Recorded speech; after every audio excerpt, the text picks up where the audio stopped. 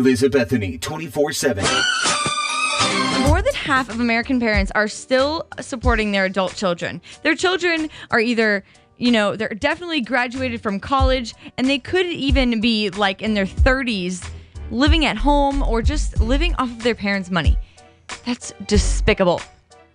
I am young and not that long out of college, and I'm away, and my parents are not really helping me unless it's with my cell phone bill or other things. Nah, that's really about it. But that's a huge turnoff. It's turnoff week, and if you want to talk about turnoffs, that's a big one. Because if a guy is still living in his parents' house and mooching off of them, we're going to have some issues.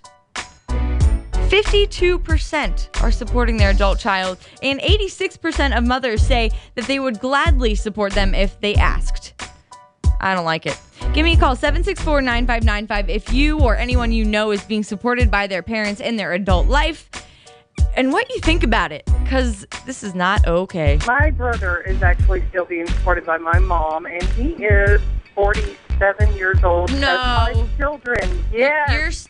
You're lying. I am not lying. And he cannot keep a job for anything. This has caused so much problems that I actually don't even talk to them anymore because of it. You don't talk to either of them? Either of them. I mean, I don't blame you. That's just unfair and wrong. My parents told me that as long as I was in school that they would pay my cell phone and my car insurance. But then I got married and I had a baby. So then they're like, oh, okay, well, you're grown up enough to do that. Then you need to be paying your own stuff. Yes, exactly. If you're old enough to do the dirty, you're old enough to do your own dirty work. Someone said they know a guy who put their grandfather in financial bankruptcy. They're 31 with 3 kids, no job, has to live with his grandmother.